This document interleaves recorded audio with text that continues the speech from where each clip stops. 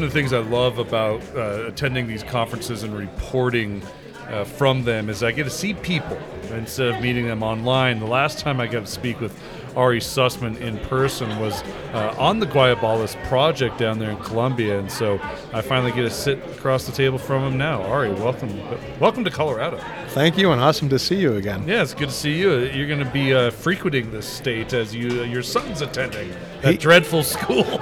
He sure is. He started his first year Boulder, and he's already having a good time. Great. Congratulations to you and the family. Let's talk about Guayabalas, your continued just incredible drill intercepts coming out of the Apollo deposit there. The latest reported last week, holy cow, 451 meters of 2.67 grams per ton gold equivalent, and obviously higher grade, shorter intervals in there. I mean, with these latest drill results, kind of give us a rundown of what we're seeing. So last week was I think our most important release of the last maybe 3 or 4 months, because it expanded both the shallow outcropping portion of the deposit itself, the part that will potentially be mined by an open pit in the future, and then it also expanded the dimensions of the overall system as well. So we saw growth of size overall and growth of shallow mineralization in the same release. The big takeaway, I think, which is important for listeners, is the new part of the shallow is that we have the veins which overprint the porphyry come to surface, meaning where the porphyry comes to surface, it then starts to go deeper, it starts to plunge, as it moves northward. The veins overprint the porphyry, but they came out the top side of it and continued all the way to surface, and they're sheeted veins. So instead of thinking about individual narrow veins, we think about a series of sheets, and they're going to be mined by bulk. So it's really enlarging the footprint of the system, which will hopefully drive better economics, or even better economics in a future mine scenario. Okay. And give us, where are you at with the directional drilling? That's a huge part of Apollo right now. Yeah, so in order to eventually get to a resource estimate, we need to do directional drilling. We have a vertical ore body with part of the topography being relatively steep. So we've just completed the first fan of 4 holes. Okay. So you drill a mother hole to a shallower elevation. You stop, you cut directions, and then you fan out. And so we finished that. The mother hole is now currently being expanded to about 60 meters deeper, and we're going to do another 4 holes. So that's underway. We should have results from those first 4 holes maybe in late October. All 4 cut the ore body. No question about it. They cut mineralization. Did they end in mineralization? No, because we purposely drilled. We're trying to drill out the other side. Do you think you figured out how wide this thing is? Remember the model when you were at site. It's an upside down carrot that's getting wider and wider as you go down. We have no idea how wide it gets or how deep it goes. We're focused on the shallow. So in the upper part, in part of it, yes, we know where a side is. We know the southeast side of the system. We do not know where the northwest side is, but we're first coming across to the southeast side.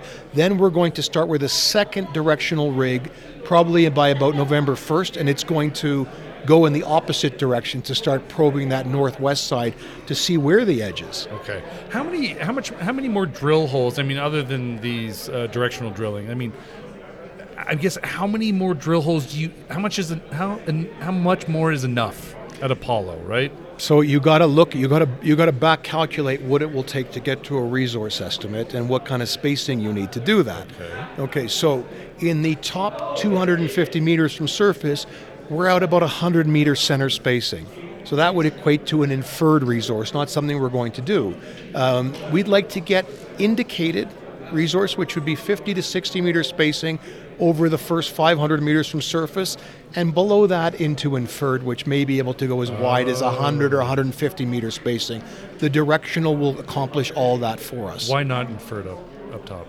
Because inferred resources aren't trustworthy. There's just too much spacing, and no one can rely on them. So, I've been through this multiple times. The grade will change immensely with time. I think our system, the more you drill it, the better it's going to get in terms of its grade profile. So let's at least, when we have our first estimate, when we go to put some cost parameters around a mine, we're at least looking at a something that is close enough to something what might represent a future scenario. Inferred isn't trustworthy. I don't like it. I think we should almost abolish the category in some ways. Okay. I can probably have a couple guesses of some of the questions you've got this morning. I would assume people are asking you, is Apollo big enough? Obviously the grade's there, but is Apollo big enough? Can you open pit mine in Colombia where you're at? And don't you need to find another Apollo, such as a Plutus? Am I right? So you're right on 2 and 3. On 1, no, because it is big, Apollo, right? Okay. I mean, I don't know what it's ultimately going to be, but it's very easily multi-millions of ounces of gold equivalent already. Yeah. Okay. So the answer on can you open pit mine in Colombia, the largest mines in Colombia are all open pit. I mean, people need to realize that the largest open pit coal mine in the world is in Colombia named Cerrejón. It's owned by Glencore. Okay, the third largest nickel mine in the world is owned by South 32 called Cerro Matoso. It was just granted a very lengthy mining license extension. As far as Colombia goes, from a permitting jurisdiction, there were 2 juniors granted permits in the last, I think it's maybe 4 or 5 months in the country. You know, one is in rare earths, listed in Canada, and the other is our neighbor, our next door neighbor, Aris Mining with Marmato, granted. So, last part of your question, you know, on permitting an open pit, we're in a mining camp. There are 10 permitted operating mines within 2 miles of us, okay? So this is an area, if you want to permit as a government, it's already done for you. You just have to issue another one. I don't see any challenges here, you know, if we're open pit mining. And I guess my last point, we're not going to have a giant pit. We're not going to be Cerrejón. That's not the kind of deposit that we have. It doesn't lend itself to that. It will be a small footprint pit, and then it will go underground. Okay. I guess, and then the third question about Plutus. I mean, I would assume you need to find another one. Do not need to, but we're going to because of the geology. Okay. Okay, so this is, you know, we're fully convinced now. I was just on site last week with my whole technical team. We're at the tip of the iceberg of what's going to come here, right? We have a fully intact porphyry system here, okay? Brecciation near surface, porphyries at depth. We now have a model to find more of these brecciated fingers. And so we're starting to test them. Plutus, we're in the north of Plutus drilling right now. We just completed our 2nd hole. We're starting our 3rd hole. We've hit breccia with mineralization in the 2nd hole. Brand new area. Fingers crossed it has grade. Obviously, the lab will be the truth machine. Visually similar to what you saw at Apollo? Different. It's vein mineralization flooding the breccias, so it definitely will not have copper in it. It will be gold, silver if it has anything, okay? And then we're going to be drilling on target 6 around Apollo, which we now believe is not part of Apollo at all. It's another porphyry intrusion, okay? We're related to the ME target, which is on our website, on our target map.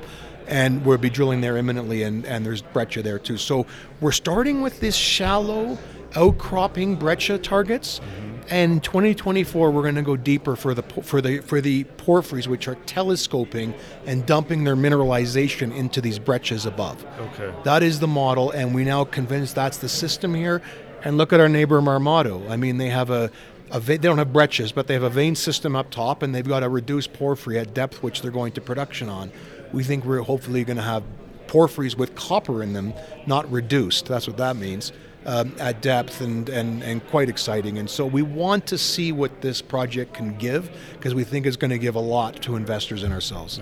I am continuing to be a shareholder of the company, and I was having a conversation with a colleague a couple days ago, and we were talking about the drilling at Guayabalas and Apollo, and I said, listen, obviously it's high mineralization. There's a lot we don't know about Apollo outside of, you know, how juicy it looks. And I kind of laughed. I was like, there's this game I play with my kids called Yeti in My Spaghetti, where you have to pull these like spaghetti strands out before the Yeti falls into the bowl, right? Okay. And I said, you know, in some ways it's almost like the drilling diagram of Apollo looks like Yeti in My Spaghetti, because I really do have a hard time making sense of it.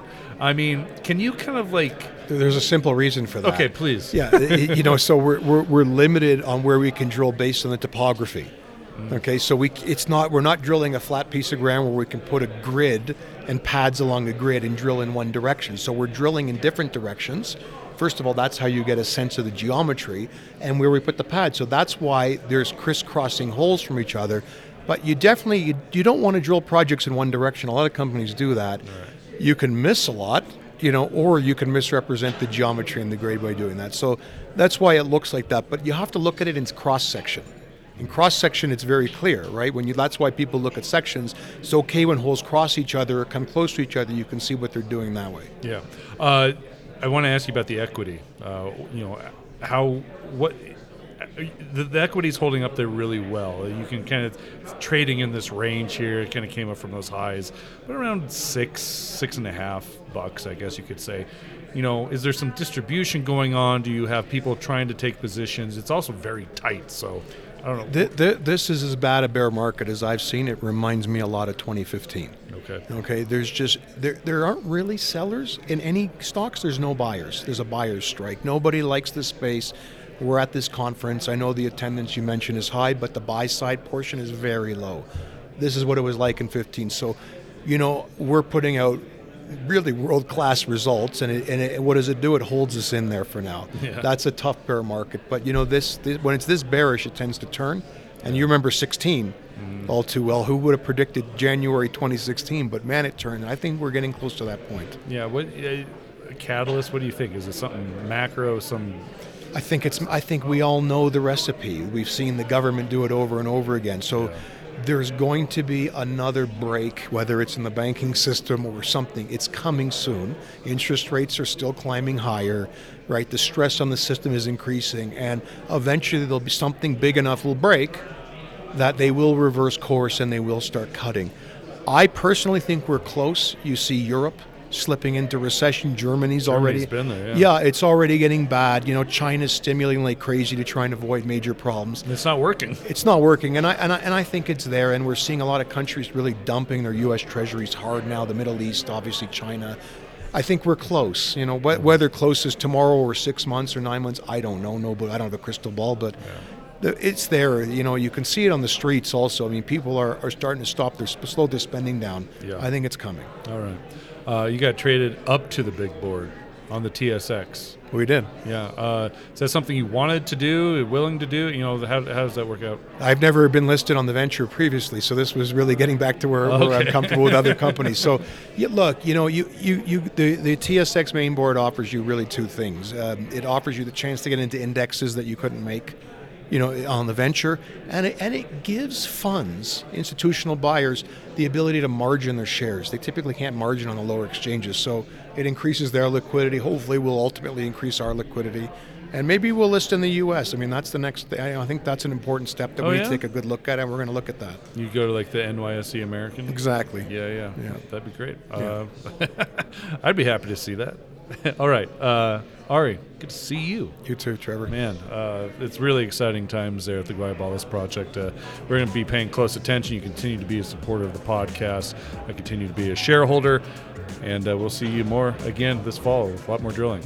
Good to see you. Thank you. All right. The information presented should not be considered investment advice. Mining Stock Daily and its affiliates are not responsible for any loss arising from any investment decision in connection with the material presented herein. Please do your own research or speak with a licensed financial representative before making any investment decisions.